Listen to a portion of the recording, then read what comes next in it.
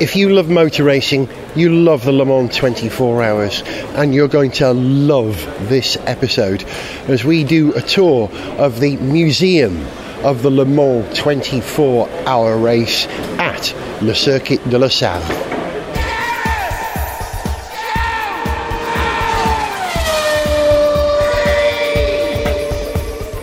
Hello, welcome to Gareth Jones on Speed. I'm Gareth, he's Stevie.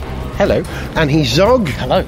We are rather excited, not just because we've come out of the heat of the Circuit de la Salle into a nice, cool building, but this is the best museum dedicated to the 24-hour of Le Mans, perhaps the only museum actually, but it is at the circuit. So we've been here before, Zog. Do you remember the last time we came? I mean, it was about 10 years ago. Yeah. And the entrance was in a different place, I noticed that, and yeah, it's just completely different. I think they've given it a fairly recent makeover. Yeah, it's changed a fair bit since we were here first time around. You do some work involving museums, Zog, so you'll be looking at this with a professional eye today as well. Yeah, sure. Yeah. I'll be very interested to see what they're doing with multimedia exhibits. Yeah. Although, of course, the main reason we come here is to see the hardware, really, as much as anything. Yeah. This is one of those museums, more than some others, where you want to see the hardware, you want to see the real thing. Yeah, they've actually got the cars that won many of the races, not all of them here. Stevie, what do you expect from this visit? I'm not sure yet. We've been talking about coming for the last 2 years and we haven't made it, so this is my first time. Good. So it better be good. Oh, it will be. In fact, it's already good. If you'll join me over here, the first thing as you come in through the turnstiles is a glass case full of cars, and it's a glass case that can be full of cars because they're all 1/43rd scale models of the winners of the 84 races that have been run between 1923 and 2015, and I collect 1/43rd scale cars. I collect F1 cars, but my main focus of my collection are the winners of Le Mans, and I often buy models while I'm here. So here's my crib sheet. I've got many, not all of them, but a vast majority of these cars. I can name the Rondo, which was that black car there, the last car to win Le Mans with a driver with the same name as the car. It was his team, his car. The very first winner, the Chenard and Walker from 1923, the Bugattis, the Ferraris of the 50s. Look at that Bugatti, Zog. Look at that beautiful... Which one is that? That's the... that's the 57C. From 1939. Yeah. God, that's lovely. And all the GT40s, the Porsches, the Matras of the 70s, the Porsches of the 70s, more Ford GTs, the Renaults, the Alpine Renaults, I should say, the 917s and the Silk Cut Jags, and then the McLaren F1, which famously won in 1995. Stevie's favourite, the Mazda, they're all here. I've got many of those. And then the modern prototypes. And then towards the end, the last two rows of this incredible display. 1, 2, 3, 4, 5, 6, 7, 8, 9, 10, 11... Yeah, 11 Audis, that's right, isn't it? 11 victories? Didn't they win more than that? They won more than that. Yeah. I've missed a couple. 1, 2, 3, 4, 5... 6, 7, 8, 9, 10, 11, 12. And the champion Audi down there as well, which one we were here for that year. And the Japanese one as well, Team Go, that one. Yeah, we've lost track, but we were talking about how Audi are missing this year, Stevie, aren't they? But their presence is strong. Yes, exactly that. I feel a sense of something missing with Audi not being here, and this shows why. Yeah, exactly. Huge double tier tray at the end. Yeah. One of my favourite cars, the BMW V12 from 1999. I love that white car, developed by Williams for BMW, and next to it, my favourite Porsche from Le Mans, the GT1. Who drove that? I'm trying to remember who drove it. Alan McNish was in that car. Saubers. Great names, but these are just the models. Let's go and see the real cars and find out about the history of the best race in the world.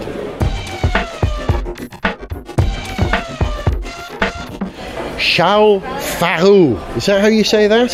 I think so. Charles Faroux, it says here, in 1923, Charles Faroux launched with Jogues Durand and Émile Coquille Forgive me for my pronunciation. The first run of the 24-hour endurance Grand Prix, the Rudge Whitworth Cup, which I believe you had to win it 3 years to win the Rudge Cup or something like that. Yeah, Farou was director of the Le Mans 24-hour race from 1920 to 1957, chaired the Association of Sporting Journalists, an engineer by trade. He created the Society of Automobile Engineers in 1927. I didn't know that. With Ravenou, he developed the timing system for the 24 hours of Le Mans. As we came in, there were some timing modules, so that's clearly part of it. If you're going to have a race, you're going to need to develop the support technology too. And they've got his pith helmet here.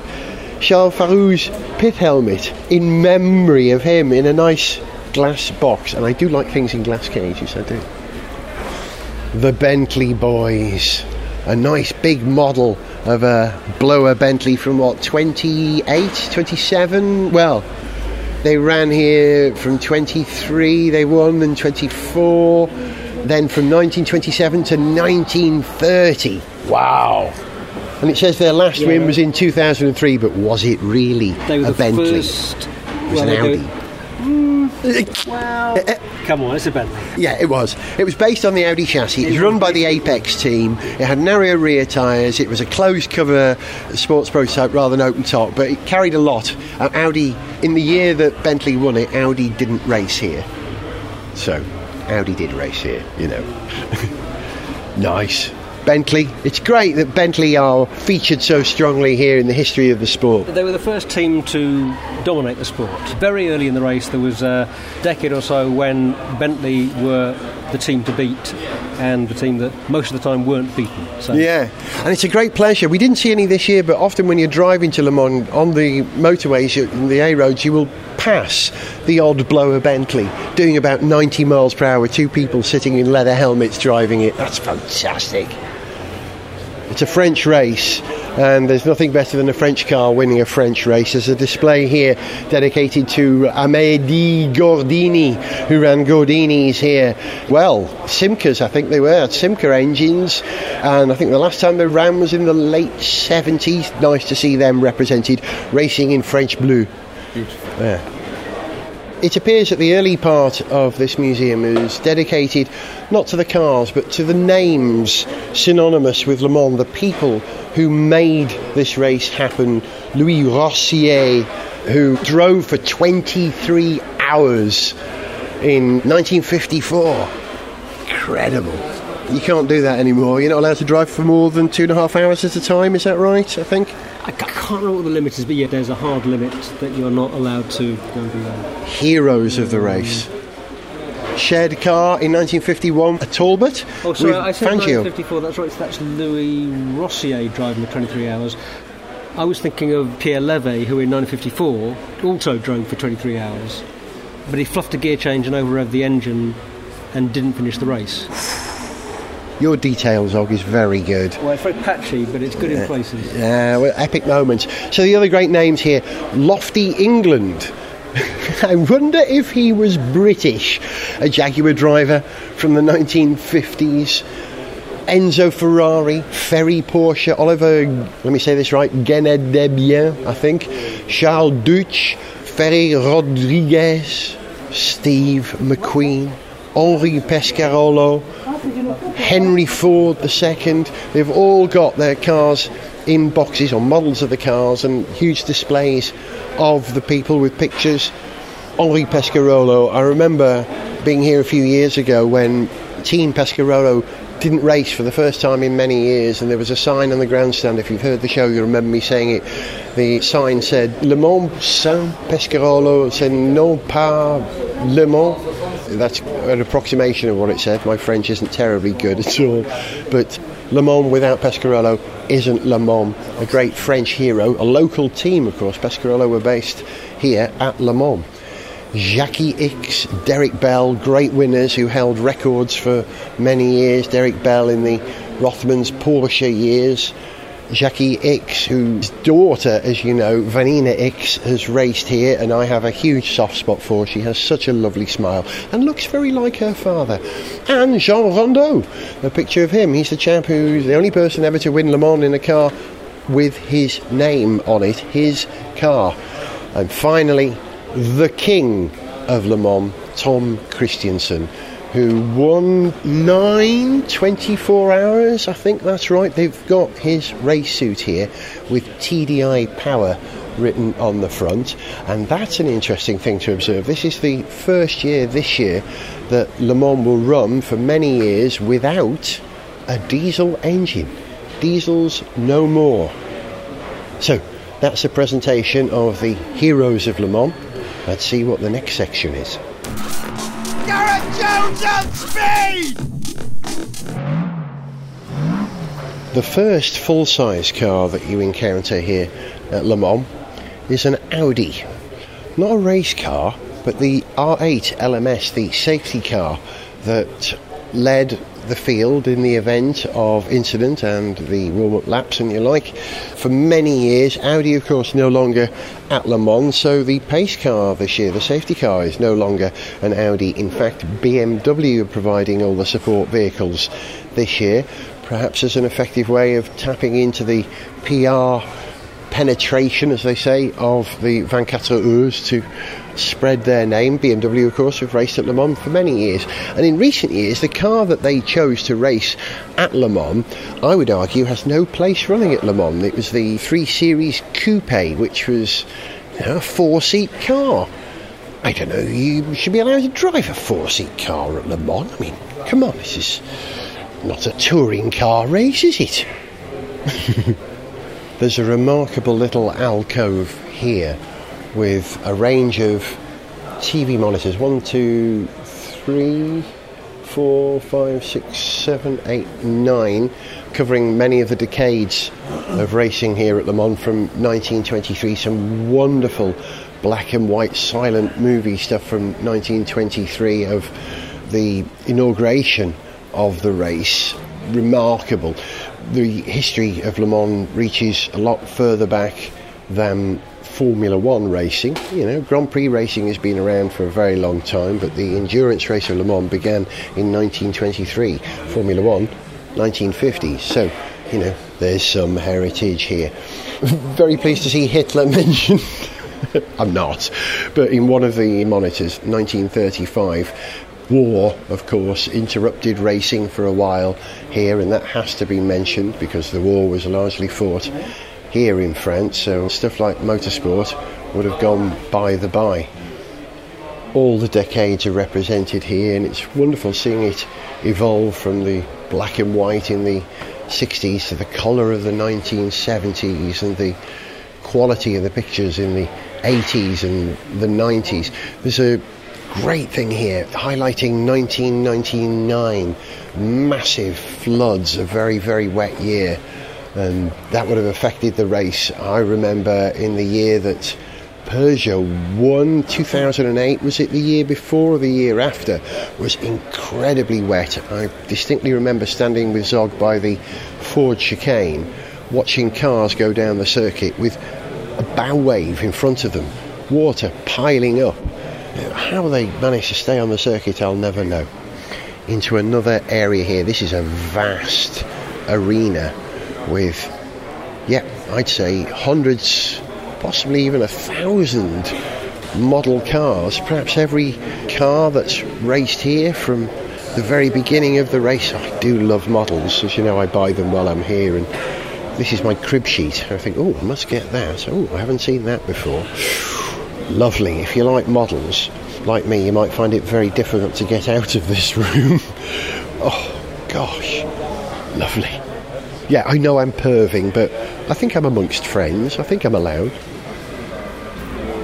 The centrepiece of this arena is a giant circular table some 20 feet across with a model of the circuit to scale laid out, showing the 13.5 kilometres that this circuit is. I think that's right, 13.5 kilometres. Forgive me for not getting it right if it is wrong. I do like a model. It's not to the same scale of the 1/43rd scale models around it, but it gives you an idea of the layout of the circuit. You know, this huge oval with kinks and pinches and wiggles and a great forest in the middle. Famous names: Hunandière, Mulsanne, Indianapolis, Ford chicanes, Porsche chicanes. Epic names that have been carved into the history of motorsports. Am I over-infusing now? Oh, more models. Oh, nice. 1/43rd scale models of the pits over the years and how they've evolved from the wooden shacks with corrugated steel roofs in the 1920s through the more rigid structures of the 1950s and the multi-level terraces of the later 1960s and 1970s, and the contemporary stuff these days. Oh, that's a lovely model. They've got cars in every garage: Honda, Corvette, Mazda, Ferrari. This is a depiction perhaps of one particular year. Looking at the cars, oh, I can see a McLaren, so that's the Harrods McLaren, so I can tell you that this is probably 1995, a year that you know I'm very fond of. I've lost Zog and Stevie, and you'd think that it would be easy to spot them in a place like this, but you know what, it's not, because we're all pretty much dressed the same. I'd say 90% of the people here are blokes, and 70% of those are wearing t-shirts, shorts and baseball caps with the name of a team or the 24 Heures written on it. Oh no, I thought they were waving at me. It's not my guys. Zog hasn't got a beard and isn't 70 years old. Where are they? Hey, they'll be enjoying it. I found Stevie. You're never far away from a model of a Mazda, are you? I've got a minor obsession developing. That's good. I think that's true, but this is what's so amazing about this. Every time you come here, something else grabs you. It's because of the scale of the event, you know, the sheer size of the circuit. When you come here, you can't do it all in 1 year. You have to keep coming back. You've been here 3 times now and have barely repeated anything. I haven't repeated anything. Yeah. I'm grazing the surface. Yeah. And it's the little details which I'm finding so interesting. So, again, one of the things that I've been noticing this year are the liveries. Yeah. All these liveries and the iconic liveries. Yeah. You know, the Gulf liveries. That's number one, isn't it? That's right. Yeah. The silk cut. Yeah. You know, Rothmans. Rothmans, exactly. Yeah. And we were just talking about the demise of the cigarette companies and the sponsorship, and I can understand why. But they made beautiful looking cars. Didn't they just? They looked amazing when dressed up as cigarette packets. Yeah. I mean... Yeah. But here's a good one as well. A Royal Mail liveried car from the 80s. I can't remember what that was. Was that a Porsche? No, what was it? Hang on, let me have a look. You'll know better than me, but Postman Pat will never have travelled so quick as in that car. Doesn't it look lovely in the Royal Mail? Wonderful. Red with Royal Mail written in yellow. And again, there's something about the liveries that create an emotional attachment. Yeah. To the different cars. And again, I'm looking forward to seeing the qualifying last night. There were a few liveries that stood out. You like the Fords? Love the Fords. I like the lighting on them. They got the sort of kind of garish lighting and different colours. So you can identify the 4 cars. They light the flying buttresses at the back of the car with a different coloured light. I mean, that's an innovation. Nice. Beautiful. And again, because it grabs your attention, it then makes you kind of more supportive of that car. It's wonderful. Obsessed, I think, is the word. Obsessed. We can say that. This is basically what my living room looks like in my head. I've got so many models now, I can't have them all on display, so they're largely in boxes and I rotate them. I have a few out every now and again. But to be able to lay them all out here, I mean, there must be thousands of models here. Let me do an estimate of how many there are in each box. 2, 4, 6, 8, 10. 1, 2, 3, 4, 5, 6, 7, 8, 9, 10. So there's 100 there. 1, 2, 3, 4, 5, 6, 7, 8, 9, 10, 11, 12, 13, 14, 15, 16, 17, 18, 19. There are 2,000 models here. Brilliant. It is amazing. It's wonderful. I'm in heaven. We've actually just deciphered. I was so overwhelmed by the overall effect of all these model cars here. I now understand what each one is. Every car that raced in every year has its own case.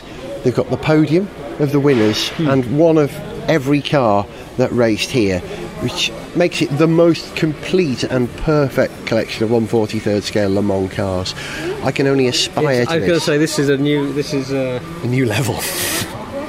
This is your collection in the making. Yes, it is. Yeah, I'm going to open my own museum to the 24 hours. Oh, so. Just spotted one of my favourite cars. At least you now know how much space you're going to need for your collection. It can be achieved if I sell the children. Your entire family. Yeah. One of my favourites is here. Oh no, it's not the one I thought it was. Sorry, no, wrong year. That was a Ferrari 330. Yes. Yeah, that's not the Ferrari 333 in Momo colours, but any car that races in Momo colours. My race suit when I go karting is that colour scheme, red with yellow piping. I like to imagine I drove a Momo coloured car at Le Mans. It's a fantasy, as this collection is.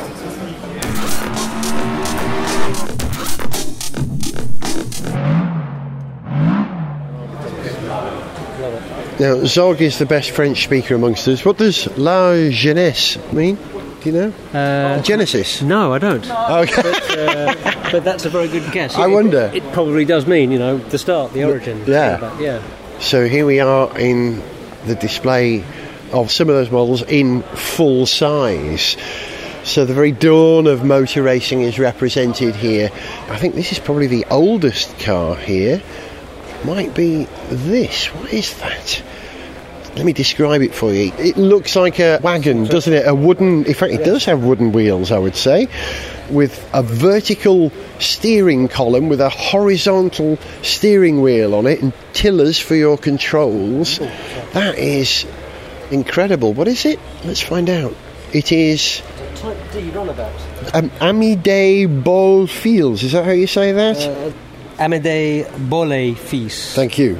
So the Amédée Bollé brothers. A 2-cylinder horizontal 3-litre from 1899. Wow. See, the French are great with technology. We often think that Germany, America and Britain, but the French have given us some great technological leaps over the years, not least of all the pneumatic tyre. It has a French name. Yes. Was this racing on solid tyres, this thing? I bet it was in 1899. Let's have a look. Probably, yeah. Oh no, that looks pneumatic. Valve, yeah, it's got a valve. Huge vertical cylindrical radiators, a pair on the front. Amazing. Hand crank to start it. It really does look like it should have a horse in front of it pulling it. It is a horseless carriage. It's a pretty agricultural looking vehicle. But was the height of technology in its day. Early days. Now, is this the Chenard Walker? Oh no, it's another Amédée Bollé Fils, that's Bollé from 1912, a Type F runabout. So these are the cars before the 24 Heures was born in 1920. Wow, look at this. Is that a steam? It is a steam engine car. Yeah, these aren't racing cars. The dawn of motoring. These are just cars. Yeah. Before anyone thought about. There's a Renault from 1904, Henri Vallet, 1897. Gosh, this is glorious. Forgive me for not describing all of these cars. I am overawed by this magnificent display. And this steam wagon, a De Dion. Okay, so Mr. De Dion may have not worked out the best engine, but he was very good with suspension, wasn't he? De Dion suspension, which has remained on some cars possibly to this day.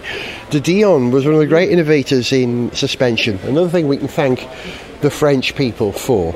What is this? A De Dion Bouton and Trépardot dog cart à vapeur. Oh, dog cart à vapeur. Great, it sounds better in French and I don't even understand what it means. No. Apart from it probably being a dog cart run on steam. It's a cross between a train and a bus and a bicycle. Yeah. As if someone crashed a steam traction engine into a horse and cart. Yeah. Really? I think it made it work. Big wheels at the front, small wheels at the back. The rear wheels steer, did they? Or, because it doesn't look like the front wheels. I don't think there's any steering. No steering. Hardly any braking. No, yeah, the brake pad is actually not on the rim, but on the tyre, the solid tyre, just a lever that pushes against it. Hey, simplicity. The interesting thing about this Peugeot, to me, actually, is in a way how modern it looks. Because Google a picture of a Peugeot Type 48 to see what I mean.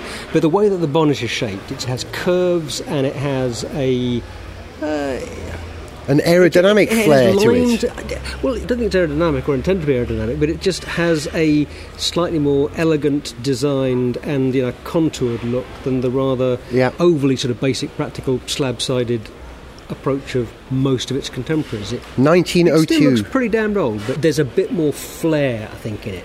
And we can see in a lot of other cars. Radiators on this now, following the design of radiators these days, rather than those vertical cylinders, but a large flat frontal area with a huge surface area to cool the coolants that flowed around the cylinder block. Amazing, making these things possible. Many of the advances in motoring came from the development of cars for motorsports. Nice old Renault tractor as well from 1947. So this technology spilled over into agricultural use. Very useful in France. That's quite a small tractor. It is a little tractor, isn't it? The tractors I've had any first-hand experience of have all been a fair bit bigger than that. Yeah. That's a baby tractor. I'm sure it's a very good baby tractor. There's a Chenard and Walker here. That's the car, well, the manufacturer who built the car that won the very first race, but this one is from 22 years before the first race, 1901, the Chenard and Walker quadricycle avant-train fauteuil. Is that how you say that? Something like that? Sorry, which quadricycle avant-train fauteuil. Fauteuil. Do you know what that means? No. Okay, good. Neither do I. Someone will be able to Google it. See, you have the advantage of, as you're listening to this, to be able to do that. We're just taking it all in with the limited information available. Good information, but limited.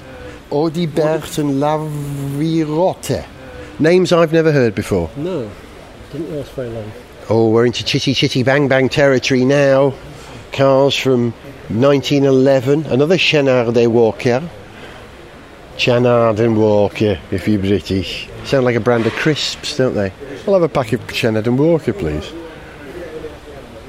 Found Zog looking at a very interesting car. What's this? I think it's a Saiga, or I think that's how you pronounce it. S-A-I umlaut G-A, Saiga Type A13 limousine. It's got this really interesting second set of headlights.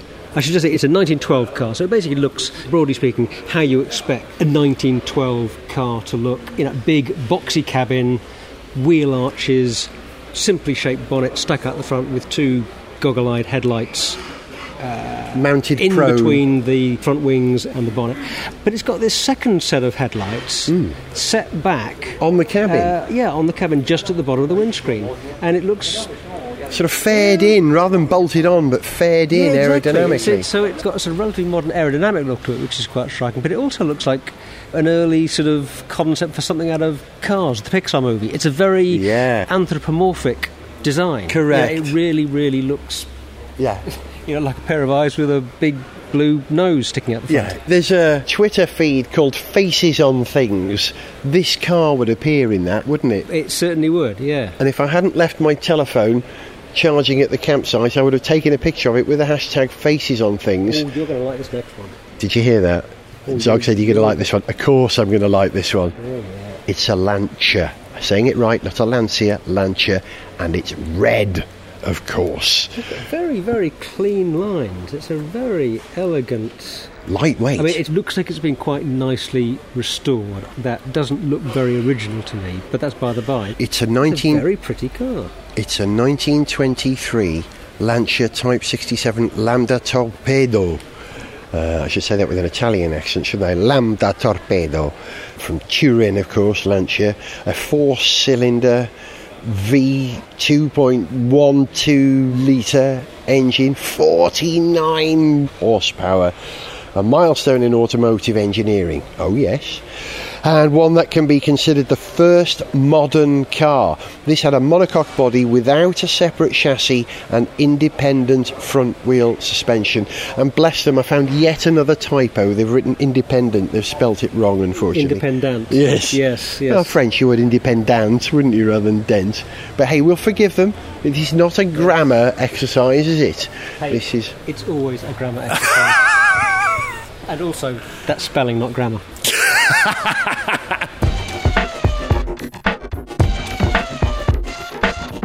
We're into the early 1920s now. There's a 1919, okay, it's not quite 20s, Rolls-Royce Silver Ghost. You know I like a roller. gosh, this is a magnificent piece of engineering. Don't think Rolls-Royce have ever raced at Le Mans. I could be wrong, but next to it is a car of a brand who owned Le Mans for a number of years. Bugatti. How happy are you, Z? Oh, I'm very happy. Type 30. I'd be happy if I could drive that out of here, but... Yeah. I'd love to see you drive a Bugatti. I'm going to make that my target to arrange that one day. I think you'd like that, wouldn't you? Let's make it so. Right, we could spend the rest of this entire programme looking at the road cars here, the 1930s. Oh gosh, what's this? An Hispano Suiza, of course. A great name, long lost but not forgotten. Two Hispano Suizas. Elegant cars of the 1920s and 30s. Actually, I wrote a song for Gareth Jones on Speed in the style of Ultravox, which I have not yet produced for the programme. I never quite finished it, which was called sort of like Grand European Cars, sort of a bit like Vienna, you know, that European tradition, mentioning the names of all the European cars which have long gone, that we've forgotten. And I remember Hispano Suiza. Can you imagine Midjour from Ultravox singing the words Hispano Suiza? Hispano Suiza, oh! That's my impression of Midjour, which is not that great, which is probably why that song has not yet been published. We've lost Stevie again. We've lost Stevie. Oh, Hispano Suiza, lovely. Oh, yeah. We'll catch it up shortly.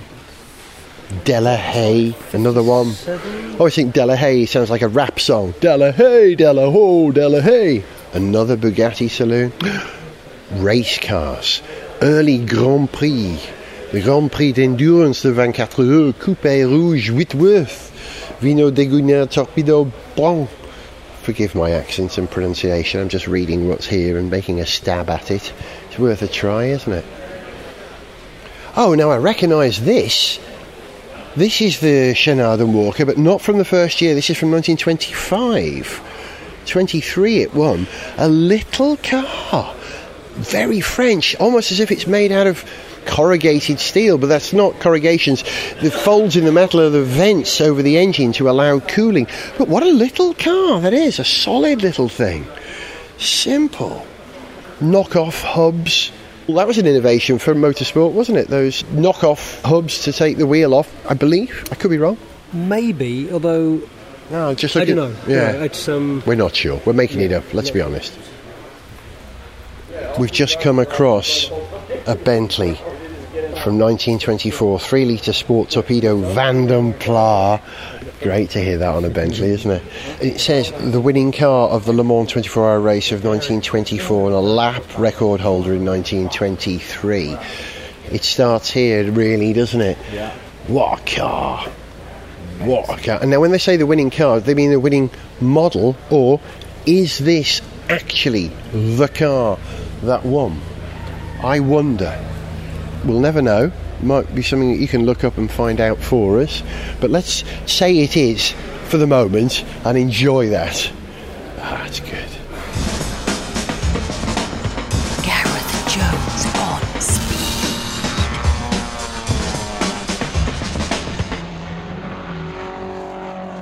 There's one car on display here, laid out in a very different way to all the other cars. They're all horizontal. This one is vertical. It's standing on its tail. If I describe it, you might know what I'm talking about. The Citroën DS Fusée from 1961. Top quality build, state-of-the-art technology, and still affordable. It's no wonder the legendary DS Fusée had a production life of 20 years from its debut at the Paris Motor Show of 1961. But this car, standing on end, has no wheels. It's a what? It looks like a boat. It does look like a boat, doesn't it? I can't remember the reason for this. Was it to turn a car into a piece of art, or to depict it as a goddess which floats without wheels, which déesse means, goddess? But no wonder the French build good cars with a race like Le Mans. Peugeot here. Darroch, another name long forgotten. Citroën, great innovators in many of the technologies in cars which made all cars great. Ooh, there's a gas turbine from 1952, Sokema Gregory. You'll recognise this car with a big gas turbine air intake on the front. Now, that's what the future looked like. Space age. Yeah. 1952, the dawn of the space age, very much. But it still looks space age. Yeah, the best stuff of what the future looked like in the past still looks like the future. It does. Yeah. I love the way the future looked in the past. It looks a lot better than it does now. I've always said that. That's a beautiful aerodynamic little thing. Please look up a picture of that car. That's something. Wow. More road cars. Gosh, we're going to have to get to the race cars soon, otherwise we're going to run out of podcasting time. There's a De Chauveau here. Is this a Dauphin? It's a Tatra, of course it is. Tatra. Rear engine Czech car from 1951. Oh, here's a car. Citroën SM. I don't need to say any more than that, other than we all had was it a Corgi or a Dinky model? I think it was a Dinky. I remember going to the motor show as a little boy in the 70s and taking my model of a Citroën SM with me, which was in a sort of violet colour, if I remember appropriately. And I remember travelling on the London Underground and driving my car up the handrail, that black rubber belt handrail. And that car has always been one of my favourites when Citroën and Maserati were in cahoots. That's what you get. That's an elegant car. Another example of what the future looked like in the past. Zog has just directed me to a car which I missed because there's so much to see here.